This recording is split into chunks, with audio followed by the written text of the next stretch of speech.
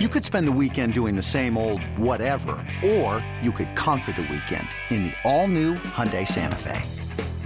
Visit HyundaiUSA.com for more details. Hyundai, there's joy in every journey.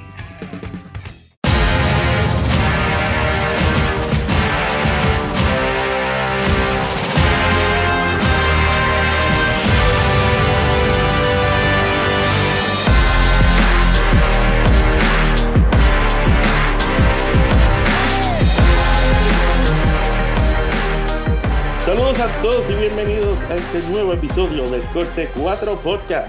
Yo soy Cristian Fuentes y conmigo en este episodio están los compañeros Daniel Alfonso y regresando de manera triunfante, Víctor Vanegas. Saludos. Hace tiempo que no estaba aquí en el programa. Bueno, estar de vuelta. Muy bien. Saludos, Víctor. Yo también hace tiempo que no estoy, así que son dos regresos. Sí, pero el regreso de Víctor es más, dramático. El regreso de Daniel es después de una semana. Bueno, tenemos un excelente programa para todos ustedes. Estamos en la recta final, como quien dice, de la temporada. Muchas cosas y todavía falta mucho por decidirse, pero ya estamos ahí acercándonos al final de la temporada regular. Y una de las cosas que ha definido esta temporada regular ha sido los jonrones. Hemos visto muchos en lo que va de año. Y pues, de más está decir que muchos equipos están estableciendo sus marcas de franquicia. Y vamos a tener un nuevo récord de jonrones de toda la temporada. Así que quiero saber los pensamientos de ustedes acerca de este fenómeno, para decirlo así. Tito, por favor, tú que eres el regreso del año. Pues mira, yo pienso que es bueno para la liga. Creo que le da más, como te digo, más acción en cada juego. Pues ya es muy probable que se dé un jonrón o dos. Creo que eso al fanático, eso creo que es lo que más le encanta cuando verlo en un juego. Pienso que sí, pienso que es bueno para la liga y así tenemos nuevos récords que discutir y todas esas cosas. Para mí el jonrón es como, bueno, para mí no, para muchos entendidos en la materia, ¿no? El jonrón es como el gol en el fútbol o en el soccer, como le dicen acá en Estados Unidos. Y es uno de los momentos más emocionantes del juego. Pero, tú sabes, Cristian, que yo siempre tengo un pero. No espero menos. Después de las declaraciones que hizo Justin Verlander sobre, bueno, seguramente todos conocen, sobre que la liga podría haber estado alterando las pelotas para que tengan un mejor bote, etcétera, etcétera. Y después de ver el no-hit run que tiró el propio Verlander, ahí es donde empiezan a maquinarnos, o sea, nosotros mismos empezamos a maquinarnos. Bueno, Verlander hizo estas declaraciones, pero sin embargo, Verlander, que es un excelente lanzador, en mi opinión está entre los 3 mejores de Grandes Ligas hoy por hoy, por no decir el mejor. Y tú dices, bueno, las pelotas sí, podría ser posible que botaran más que en otras ocasiones, pero sin embargo, cuando hay picheo, no hay bateo, como decimos en mi país. Cuando hay picheo, no hay bateo. Y por lo tanto, Verlander lo demostró con unos hit run que lanzó hace unos días ante Toronto, ante los Azulejos de Toronto en el Rogers Center. Que tienen sobre 200 jonrones. Exactamente. Sí, realmente lo que estamos hablando. Y volviendo a lo de Verlander, es interesante la conexión porque Verlander es posiblemente el mejor lanzador de las Grandes Ligas, como Daniel dijo, si no el mejor. Y él es el lanzador que más jonrones ha permitido este año. Eso habla sobre la época en la que estamos viendo, y de hecho hace unos años cuando Max Scherzer, también uno de los mejores lanzadores y miembro del equipo de fantasy de Daniel, tú sabes que es él ganó el Cy Young de la Liga Nacional y él fue el que más jonrones permitió. O sea que eso ya es como que más la norma que nunca. El jonrón siempre ha sido lo más emocionante del deporte, pero ahora más que nunca es la norma. Sí, y además con todo el trabajo, o sea, habría que hablar también sobre el trabajo de social media que hacen los muchachos de los Twins, por ejemplo, con todo este trabajo del Bomb Squad, los fanáticos están yendo al estadio de los Twins y a los estadios donde juegan los Twins de visitantes a ver a los Twins conectar jonrones. O sea, estamos hablando del equipo que más jonrones tiene, que rompió el récord de los Yankees el pasado año y que seguramente, o sea, este año va a llegar a más de 300 jonrones porque tiene, creo, 275, si no me equivoco. Sí, ahora este mismo año va a llegar a 300 jonrones colectivos. Eso no lo ha logrado ningún equipo en la historia del béisbol de 150 años de béisbol. Y entonces ahí es cuando tú dices, bueno, los fanáticos están yendo a ver el Bomb Squad, están yendo a ver a Nelson Cruz, a Eddie Rosario, a estos muchachos que combinan juventud con experiencia a conectar jonrones. Nelson Cruz, individualmente hablando, uno de los peloteros que más me ha impresionado en los últimos años. En el buen sentido, es una bestia dando jonrones. Y nada, precisamente eso, el ir al estadio a ver el equipo conectar jonrones, a ver un equipo joven, disfrutarse el juego.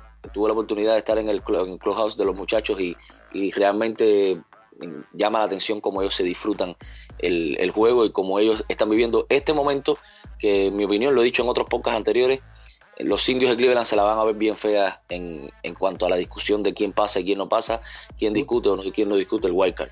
Pronto los veremos a ellos con 300 cuadrangulares en la temporada, pero es que si te pones a ver todos los equipos que están estableciendo marcas de franquicia de jonrones, todos los equipos que están conectando más de 200 jonrones o que están a paso de, ahora mismo tenemos 17 equipos con más de 200 jonrones y es posible que terminemos con hasta 24. Y si lo pones en perspectiva, hace 10 años, en el 2009, hubo 5 equipos con 200 jonrones o más. Y en el 2013 solamente hubo 1. O sea que más que nunca hay un enfoque hacia el jonrón, y con los jonrones aumentando, también aumentan los ponches y se reducen el número de las pelotas que se ponen en juego. Que eso es algo que estamos viendo. Hay un enfoque más en haz el swing hacia las cercas y no te preocupes si te ponchas, no como antes, que pues poncharse antes era visto como algo bien malo. Ahora es rutinario ver jugadores con más de 100 ponches, 120, 150. Es normal ver eso ya. Y a veces eso depende también de cómo uno lo reciba. A mí no me gustan los números altos de ponche, pero eso es parte del juego ahora, de lo que viene. Y ahora mismo los Yankees rompieron su marca del año pasado, pero no son los líderes en jonrones. Eso dice mucho. Entonces los Dodgers también van a superar lo que hubiera sido la marca de los Yankees y están 20 jonrones detrás de los Twins. Entonces tiene a los Astros, que también pueden llegar a una marca bien alta, y los Bravos y los Red Sox, Athletics, los Cubs, los Cerveceros y los Marineros, y los Azulejos, los D-backs, los Rojos, los Nacionales. Me estoy cansando de leer aquí. Los Angels, los Mets y los Padres son los equipos que ahora mismo tienen más de 200 jonrones. Entonces tiene a los Indios y los Rangers y los Rays en más de 190, que ellos quizás para el próximo episodio del podcast la lista va a estar actualizada, va a ser nueva, va a haber más, así que estoy leyendo una lista que va a estar aumentada a más equipos con más de 200 jonrones. Seguro. A mí, perdóname, Víctor, un momentico rápido. Sí. Tú sabes que este stock lo voy a hacer, esto es un stock que voy a hacer para desenmascarar imparcialidades rápidamente. Tú sabes que... ¿Cuándo no? Tú sabes que Víctor, tú sabes que Cristian es fanático de los Yankees. Ajá. Aquí trajimos a Adri hace unos días a hablar sobre la rivalidad Yankees-Mets. Y bueno, definimos que ahí vamos a decir que Cristian era fanático de los Yankees. Yo creo que tú y yo, Víctor, nunca habíamos coincidido en un podcast, y si lo hicimos, yo tengo mala memoria para este tipo de cosas.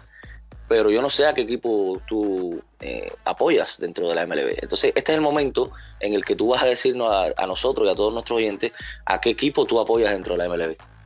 Vaya. Yo creo que ya Christian sabe, pero está bien. Yo soy muy fanático de los Yankees. Sí, no, ya, no voy a hablar más. Sí. Ahora sí se me quitó esto ya. Me crecí viendo a los Yankees desde chiquito y pues, o sea, siempre estuve pendiente a eso. O sea, en algún momento fui fanático de los Mets cuando hubo pues ese momento que estuvo Beltrán, Carlos Delgado, Tony Valentín y todo eso, pero aparte de eso siempre he sido fan de los Yankees. Sufre Adriano Torres. Aquí tenemos a unos Mets Yankees también. Bueno, ahí le dejo las imparcialidades descubiertas ya de una vez y por todas. Y bueno, Víctor, lo que ibas a decir ahorita, perdóname por interrumpirte. Eso es parte del programa, Víctor. Lo que te iba a decir era como que de todos esos equipos que tienen sobre 200 honrones, el más que me sorprende a mí es los Nacionales de Washington. O sea, con Juan Soto y Anthony Rendón siendo, o sea, sus grandes estrellas de ese equipo. Pienso que es sorprendente verlos ahí en esa lista. Y más que perdieron a Bryce Harper, yo pensaba que iban a estar bien, pero yo no pensaba que iban a estar tan bien. Uh-huh. Yo sinceramente, con relación a Soto, yo no tenía ninguna duda.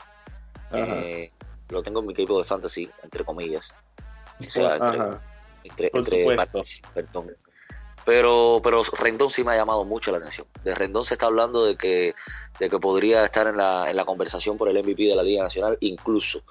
Entonces, sí, o sea, eso es solamente mis palabras con relación a esto. Soto no tengo ninguna duda de que es una estrella en ascenso y va a ser una superestrella de la MLB, quizás en un año o dos, si es que no lo es ya.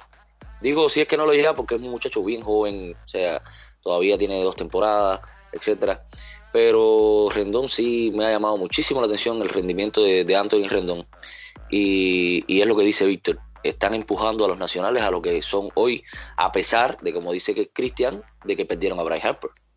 Cuando Bryce Harper se fue, o sea, no fue un proceso como que pues se fue Bryce Harper, vamos a cambiar vamos a dejar a los jóvenes y vamos a cambiar a los que ya están entrando un poquito más en edad y a reestructurar el roster y eso. Ellos siguieron ahí y creo que Anthony Rendón cogió ese papel de como que de capitán con Max Scherzer y han hecho tremendo trabajo este año. Y entonces, de manera individual, volviendo a los jonrones, tenemos ahora mismo 6 jugadores con sobre 40 jonrones. Específicamente hablo de Pete Alonso y Mike Trout, que son los líderes con 45. Cody Bellinger, Eugenio Suárez, invitado de nuestro programa, Christian Yelich y con 44, y uno de los de Daniel, Jorge Soler, con 41. ¿Quién va a terminar siendo el líder?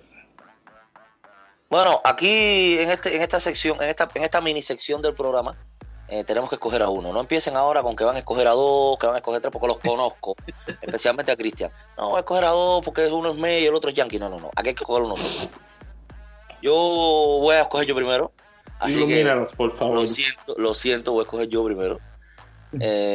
Realmente en este listado a mí me llama mucho la atención la presencia de 2 jugadores. La presencia de Eugenio Suárez, que demostrando que está en un gran año. Y bueno, como dijo Christian, invitado a nuestro programa, a quien le mandamos tremendo saludo. Y la presencia, por supuesto, de Pete Alonso, novato. Para mí, novato del año sin discusión de la Liga Nacional. Uh-huh. Entonces, entre ellos 2, porque los demás son estrellas. Trout, Bellinger y Yelich son, en mi opinión, estrellas que este año han... O sea, de Trout no vamos a decir nada.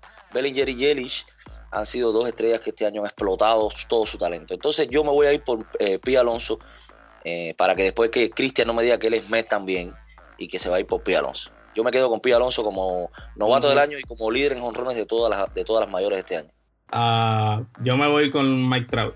Pienso que este año ha sido su mejor año hasta ahora y creo que va a terminar como líder de jonrón y creo que para mí, MVP de la americana.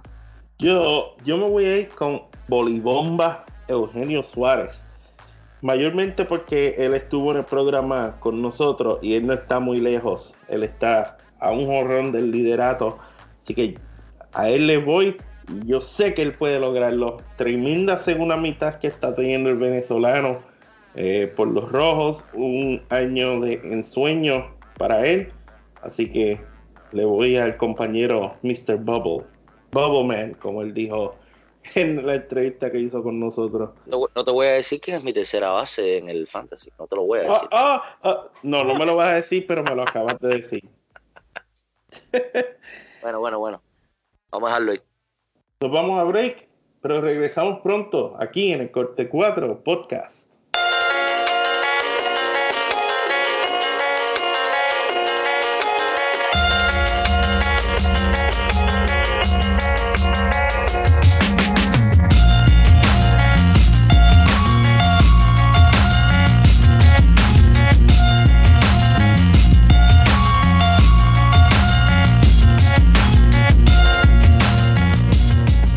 Yo soy uno de los peloteros que usa los zapatos de golf y le pone suela de gancho para jugar al béisbol. Yo creo que soy el único que usa eso en el béisbol de Grandes Ligas, ¿verdad? Uso los zapatos de golf y le pongo suela de gancho. Lo uso de golf porque son Jordan, yo soy fanático número 1 de Michael Jordan.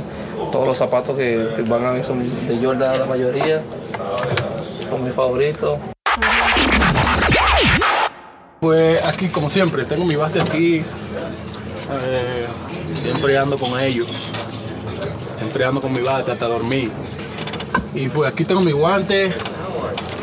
Aquí tengo mis 4 guantes. Los 2 de práctica y los 2 de juego. 2 de infield y 2 de outfield. Bueno, ahí escucharon las voces de Eduardo Escobar y de Ketel Marte, respectivamente, hablando sobre algunas cosas que tienen en su espacio en el vestidor. Son un dúo dinámico en el vestidor y también en el terreno de juego. ¿Qué temporada están teniendo esos muchachos? Son dos de los peloteros, en mi opinión, también más impresionantes de este año, muchachos. Ketel Marte y Eduardo Escobar están ahora mismo en casi todas las categorías o casilleros ofensivos de los Arizona Diamondbacks. Me refiero, por supuesto, a los tradicionales, a los convencionales. Averajes, jonrones, carreras impulsadas, etcétera. Imagínense que de los 12 principales casilleros ofensivos a los que me refiero, ellos están, de los 12 principales casilleros, ellos están en 9. Y de esos 9, Ketel está en casi todo, excepto en triple, que Escobar es el líder con 10, y excepto en jonrones, que Escobar es el líder con 33. En todos los demás está Ketel Marte, y bueno, excepto en bases robadas, que está Dyson con 29, y en bases por bola, que está el receptor Christian Walker. Imagínense la temporada que están teniendo, y me refiero solamente a las estadísticas convencionales, como les decía. No vamos a entrar en estadísticas un poco más profundas, como WAR o como estas otras estadísticas sabermétricas, en los cuales estoy seguro que ellos lideran en muchísimas más. Eso es tema para otro programa. Seguro.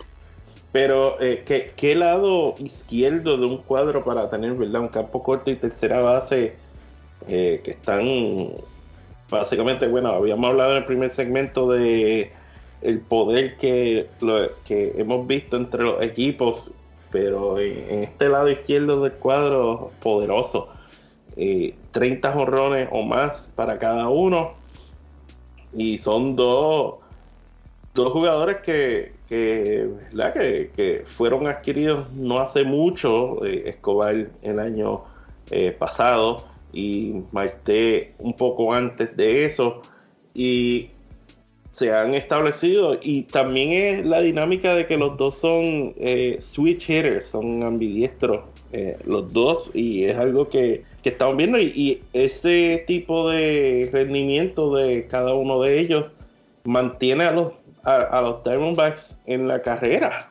Para mí, Eduardo Escobar no me sorprende lo que está haciendo. Yo pienso que él ya lleva desde el 2017, creo que fue el año en que él empezó a demostrar que podía ser jugador regular todos los días y consistente a la misma vez.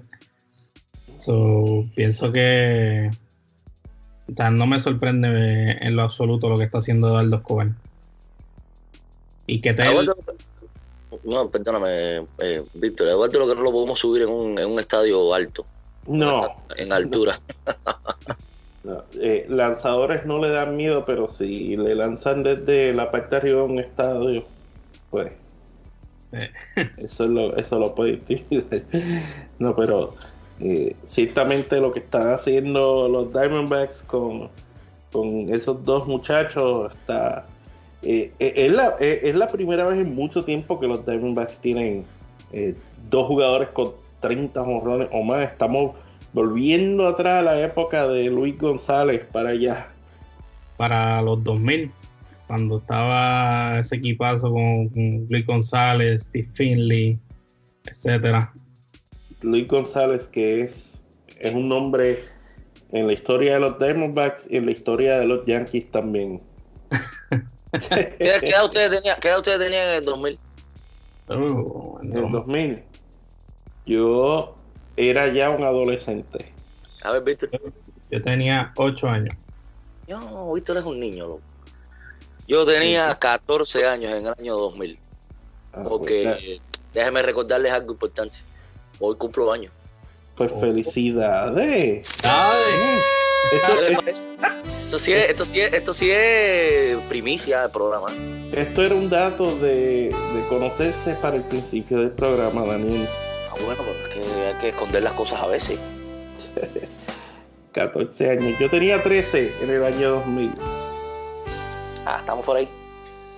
Somos contemporáneos. Están rayando ahí.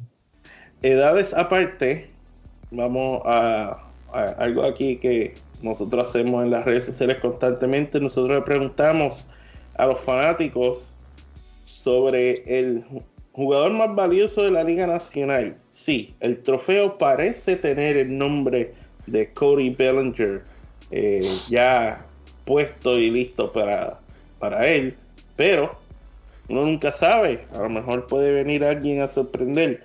Le preguntamos a nuestros fanáticos quién podría sorprender como MVP de la Liga Nacional, quién podría hacer competencia, y hemos tenido algunas respuestas y aquí voy a leer unas cuantas, ¿verdad? Para nosotros entonces llegar a la discusión.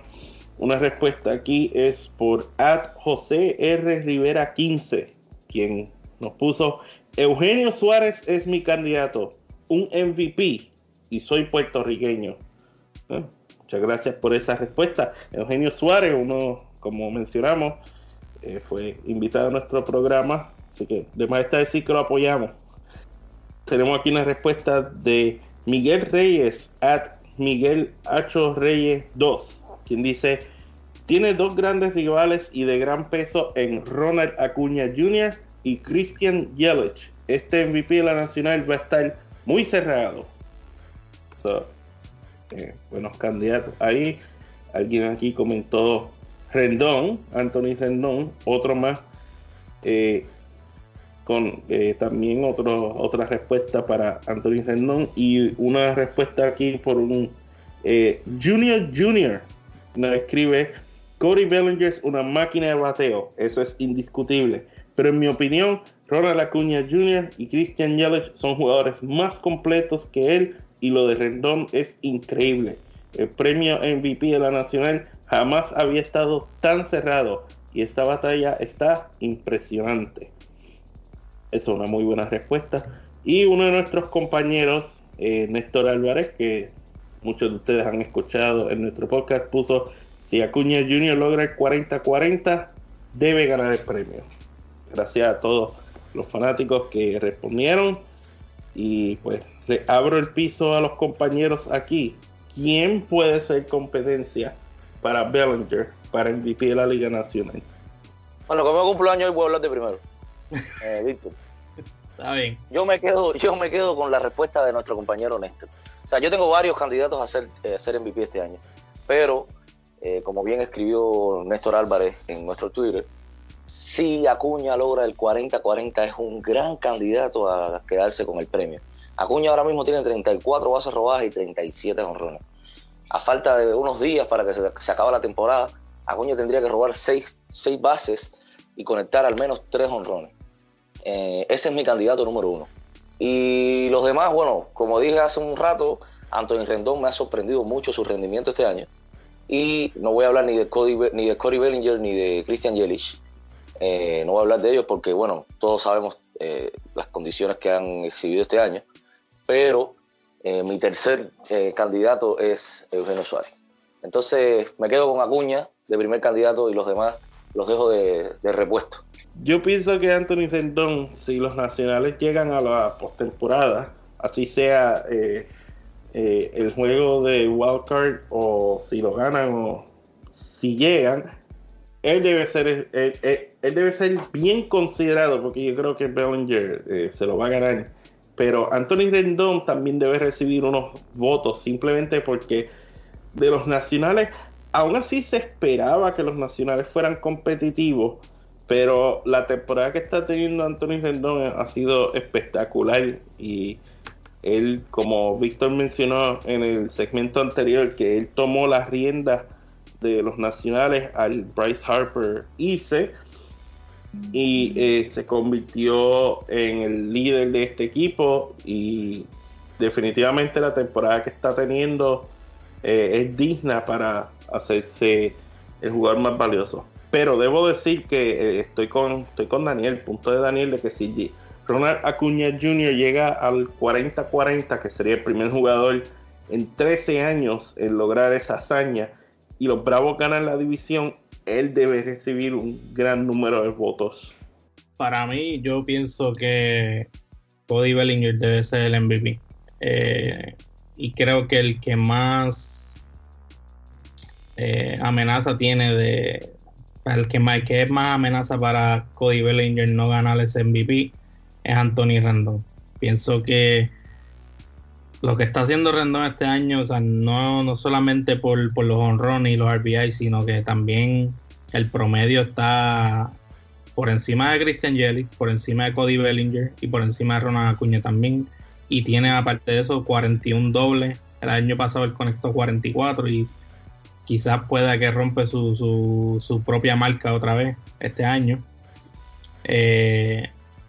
Ahí después de eso, Christian Yelich, que de 2 años para acá, o 2 años, sí, el año pasado fue que explotó y este año está a otro nivel.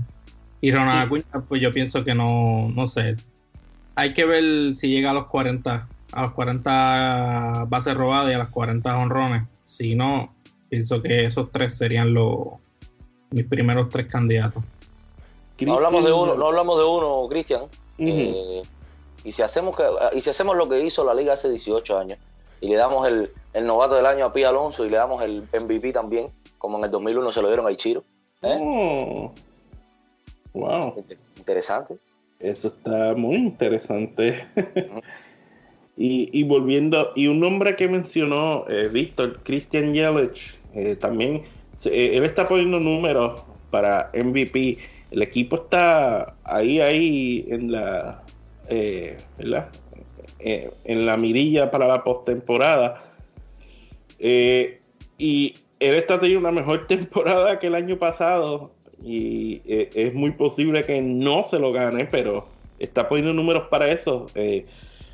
Convertirse en el primer jugador en repetir como jugador más valioso. Miguel Cabrera.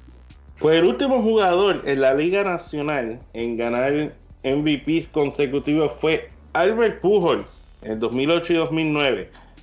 Con los Cardenales de Néstor. Con los Cardenales de Néstor. Pero sí, Víctor acertó. Miguel Cabrera, que fue el último jugador punto en ganar MVP consecutivos 2012 y 2013.